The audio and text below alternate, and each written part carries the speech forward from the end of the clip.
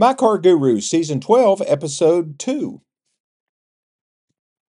Well, hello, and welcome to another edition of My Car Guru. It is the third day of January, and I'm still on track with my New Year's resolutions. I am doing 30 minutes a day on the elliptical, and I am doing 15 minutes of strength training. I know, 15 minutes doesn't sound like much.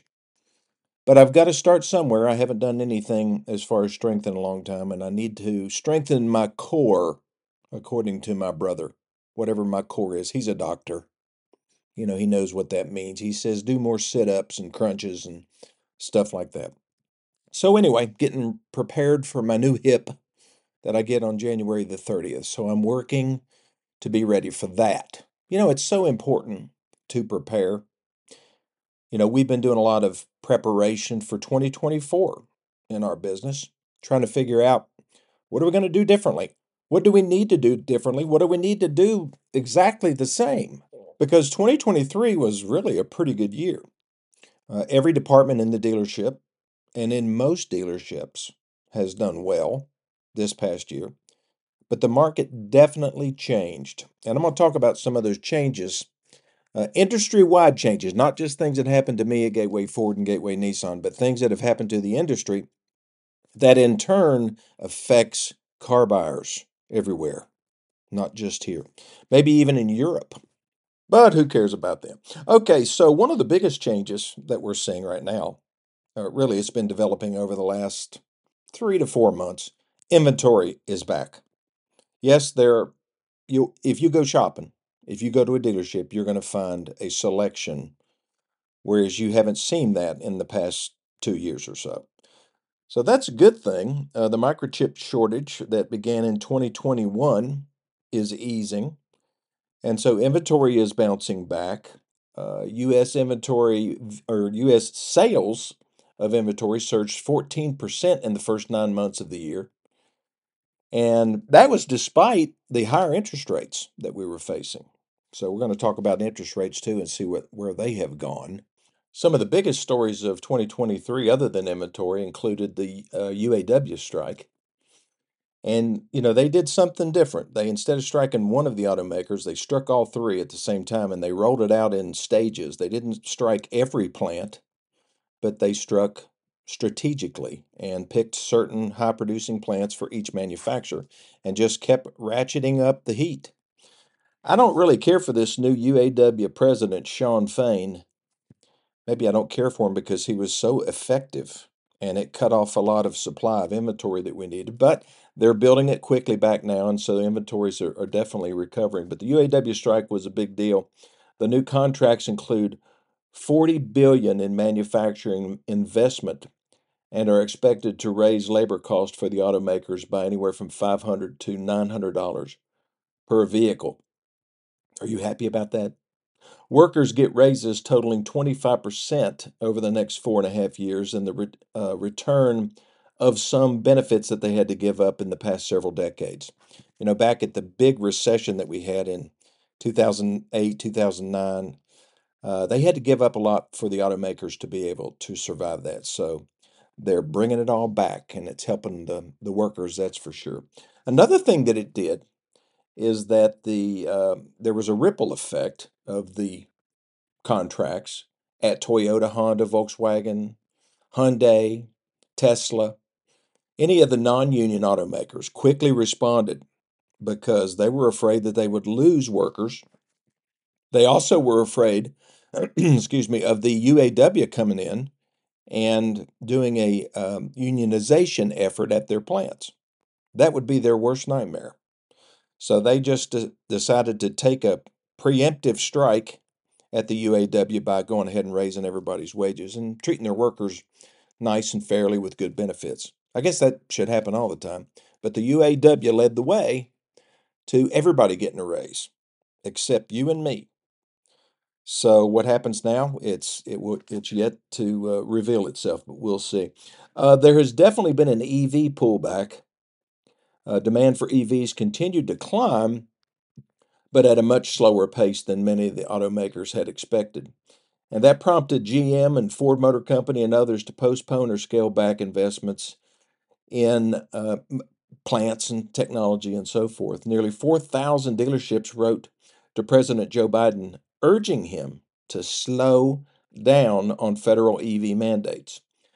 You know, these mandates were designed to basically change your buying habits.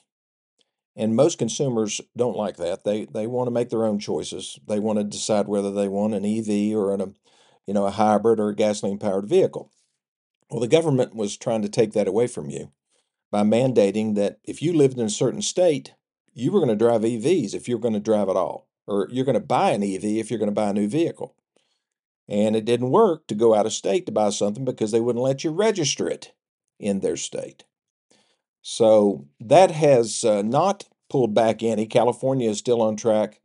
A lot of the other states who adopted California's strict standards of pollution are going along with that. There's a number of states in the Northeast that are, nobody in the South, thank goodness. Also, they changed the game on EV tax credits. You know, there were several companies, once you hit 250,000 units, you didn't get any more, or the people who bought your vehicles were no longer eligible for EV tax credits. Well, Tesla complained about that, so they cut Tesla some slack and gave them a few more 100,000 units to be able to sell before the tax credits ended. But a couple of the things that they've done is they've limited the price of a vehicle that will be eligible for the tax credit. So if you go out and buy a vehicle that has an MSRP over $80,000, like a lot of these trucks and some SUVs will go over that, then you don't qualify for any EV credits. That's $7,500 on trucks and $3,750 on cars. Now, the good thing that they've done is that if you go buy an EV that does qualify for the tax credits and you buy it in 2024, the dealership is going to be able to give you credit for that up front, just like a rebate, except it's going to be, well, no, it's the same as a rebate. It'll be taxable. In other words, it'll be just like you paying down payment, but the government is going to let you take that $7,500 tax credit and apply it towards the purchase of your new EV, and you don't have to wait until you file your tax return to get a tax credit. Because what they were finding is that people who, didn't pay taxes, which is a lot of people, that they didn't qualify to get any type of tax incentive because you have to have taxable income and owe a tax in order to be able to get a tax credit. Does that make sense? So they're just giving it to everybody who buys an EV as long as it's under 80,000 and as long as the household income is less than, I think it's $300,000. So most people will qualify for that. Will that stimulate demand for EVs? I don't think so. I really don't. I think it's too much of a lifestyle change. Now, at the end of the year, we did something interesting at Gateway. I had, I think, 8 EVs in stock, which was too many based on our sales. And I said, okay, well, what can we do? Let's incentivize our employees to lease these things because, as you know, I don't recommend people buy EVs. I recommend that they lease them because the technology is going to change real fast. We don't know what's going to happen to the values of, a 3-year-old 50,000-mile EV. So just be safe, put that burden on the manufacturer and lease it. And so I offered that a special deal to my employees. I would give them, I'm not going to tell you how much, but I was going to give them a car allowance to help them pay if they bought one of our EVs. We sold 4 to our own employees. They were really excited. Come to find out, several of our employees were really excited about EVs, and they weren't our older employees. No, it's the young guys and young girls that were excited. So we did that, and so we have fewer EVs in stock. So not only is the government having to subsidize people to buy EVs, so am I. Okay, so there was an accident. This is another trend that's been going on, the self-driving car. Now, I don't have faith in the self-driving car. My F-150 that I was driving has something called Blue Cruise, and it would drive itself on certain roads, not all roads, but on the interstate. When I got on Interstate 81 or 40 or 75, I could turn it on, set my speed, and take my hands off the steering wheel. Still had to pay attention. Well, there's this company called Cruise that General Motors had invested in, and they were trying to basically had the car completely drive itself. And California, who is, they try to be cutting edge on everything. They had given Cruise, and that's the name of a company, permits to operate autonomous vehicles in California until a pedestrian was injured in San Francisco, and they pulled the plug on it quickly. They were, as I said, a GM subsidiary, and they were forced to dramatically backtrack on their ambitious expansion plans to, have driverless vehicles. They had to lay off a bunch of people. 24% of Cruise's employees had to hit the road because of this one accident. And I think that it's unfortunate that there was an accident, but it's a good thing because we don't need our cars driving for us. Another big thing that we're watching pretty closely is a Amazon Hyundai partnership to sell new vehicles through its website. Now, this was a major development in the evolution of automotive retail. Whether the deal represents progress or a problem for dealers, it's really hard to say. But the last thing car dealers want is for people to be able to buy cars through Amazon. Why? Because we want to survive. It's selfish, I know. Okay, I'm going to take my first break. I'll be back here in just a minute. No, I don't want Amazon selling cars because I'm afraid my wife, as much as she uses Amazon, I'm afraid I'll look out one day and there'll be a Buick sitting in the driveway. Hopefully not. She's got a lot more sense than that. I'm just joking, of course. Okay, let's look at what happened in financing in the automotive market. It's really interesting to see how prices have gone up. 2021, the average amount financed for a car was $37,845. In 2023, it jumped to $40,184, while interest rates went from 4.09% for the average loan in 2021 to 7.03. There were a lot of people that have been buying cars lately that would love to have a 7% rate. Some of the banks are still charging 8 to 9%, and credit unions as well. So a lot of that depends on your credit, but this was just an average nationwide. The average monthly payment went from $617 to $726. It just doesn't seem that long ago that you couldn't sell a car if the payment was over $250 a month. And then that magic number became $400 a month. And certainly that's a difficult thing to do, especially since there are very few cars that are available for sale under $20,000. And when you do the math, even if you stretch out to 84 months, that doesn't work.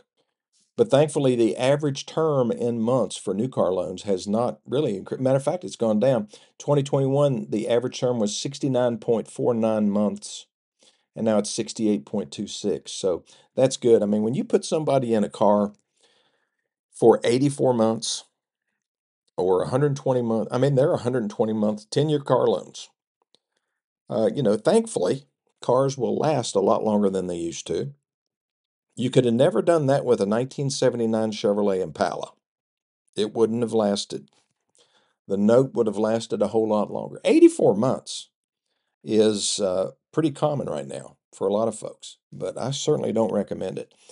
Pay enough money down or save enough money so you can pay at least 15% down on a car purchase. I mean, if you can't pay that much down, you're financing too much. And if you decide you want to trade in 3 or 4 years, you won't be able to because you'll have no equity. And that's if you finance it for 60 months. And if you finance it for 84, then, it's hopeless. So you better really like the car. That's my advice. Now, because of the low interest rates that are offered by the captives, when I say captives, I'm talking about like General Motors Financial, Ford Motor Credit, Toyota Motor Credit, Nissan Motor Credit. They are affiliated, really owned by the different manufacturers. And when they offer special financing rates, those are called subvened or subvented interest rates. So one of the reasons they have that their share basically of overall new vehicle financing has increased so much is because they've offered lower rates to stimulate car buyers. And the banks have just pretty much been limited, banks and credit unions, by what they pay on deposits, what interest what kind of rate of interest do they have to pay on deposit, and then they just have to look at their desired net interest margin. And in order for them to make money, that determines what they have to charge for car loans. So that's why it's gotten out of whack. But the captives have about 60% of the market right now. Let's see, credit unions have about 13%. Now, around here in East Tennessee, credit unions probably have 45%. Regular banks, 22.21 nationwide. I said credit unions nationwide are 13.18. And finance companies, that's where people go with marginal credit when they just can't get loans from the captives or the banks. That amounts to about 4.72%. Now, I do recommend still that you look at leasing, not just on EVs, but on just about everything except full-size trucks, full-size SUVs. The leasing plans for them are not good.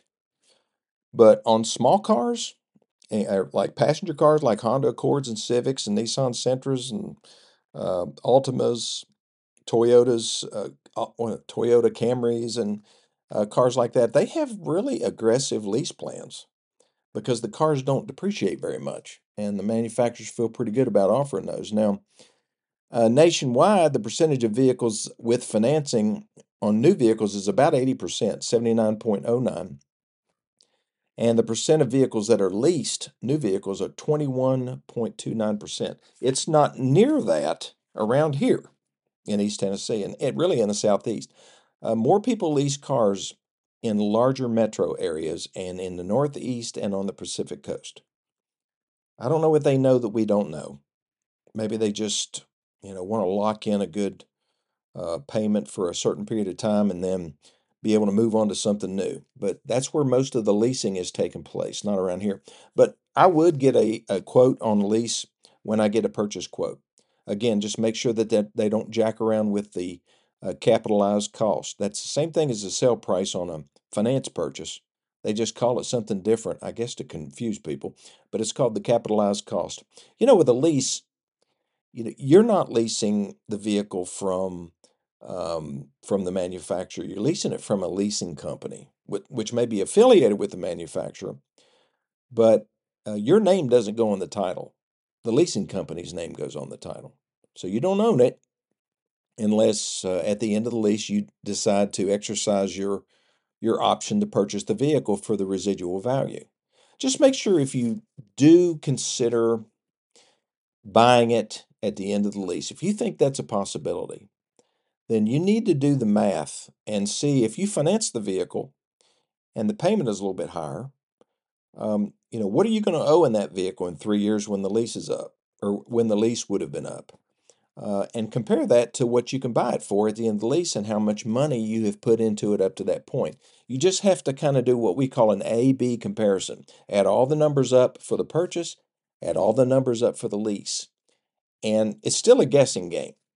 The good thing about leasing it is if values go down dramatically, you have no risk involved in that vehicle. You just hand them the keys back as long as it's in decent condition. If values go up, or you're at least at a break-even point, it may not be a bad idea for you to go ahead and buy the vehicle out as long as interest rates are good, as long as it's a good car. If you can buy an extended warranty, that would cover it for the next 3 to 4 years. Those are the kind of questions a lot of people don't know to ask. That's why you have a car guru that you can ask. Call me 423-552-2020. Run by me a scenario. I mean, I've got plenty of experience analyzing these types of scenarios for car buyers. And I'll be glad to do it for you for nothing.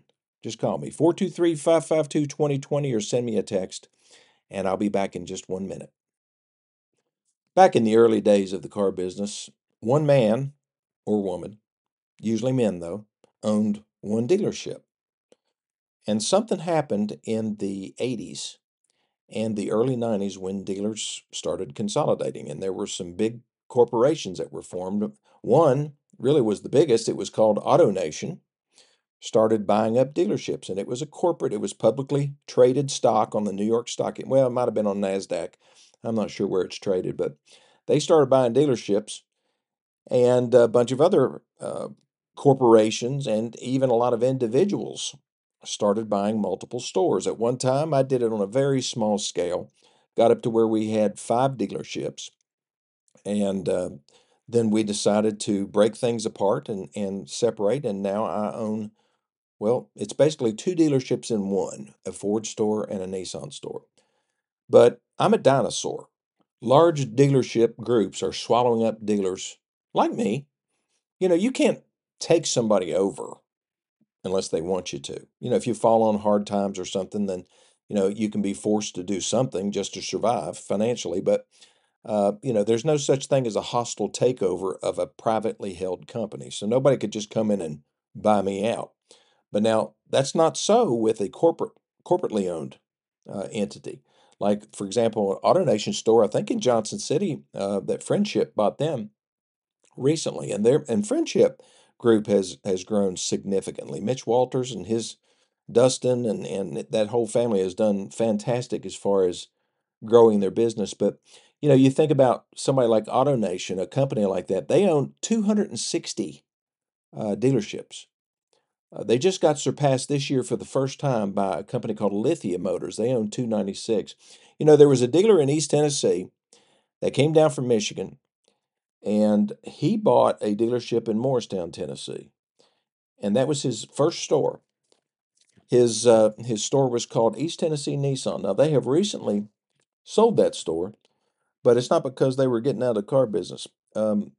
Great success story. They now own 52 dealerships. Last time I talked to the owner, I think they had, now he was from Michigan. His first dealership was in Morristown, Tennessee. Now he owns 18 Honda dealerships in California. They have expanded very successfully, and that is, like I say, a big trend on car dealership. Is that a good thing for a local community to have a huge corporation own a car dealership? Well, I don't necessarily think it's a bad thing, especially if that dealer wasn't doing well, and now they are doing well and generating tremendous sales tax revenue for the community. So, it's not a bad thing. It's just that when you try to get in touch with somebody and you need help, sometimes you're dealing with a corporate ladder, and that's not always good. But if I can ever help you clear up any type of circumstance that you're having with your car, whether it's buying, selling, trading, getting service, whatever, I'm here. Call me 423-552-2020 or send me an email to lennylawson2020 at gmail.com. And I'll see you on the next edition of My Car Guru.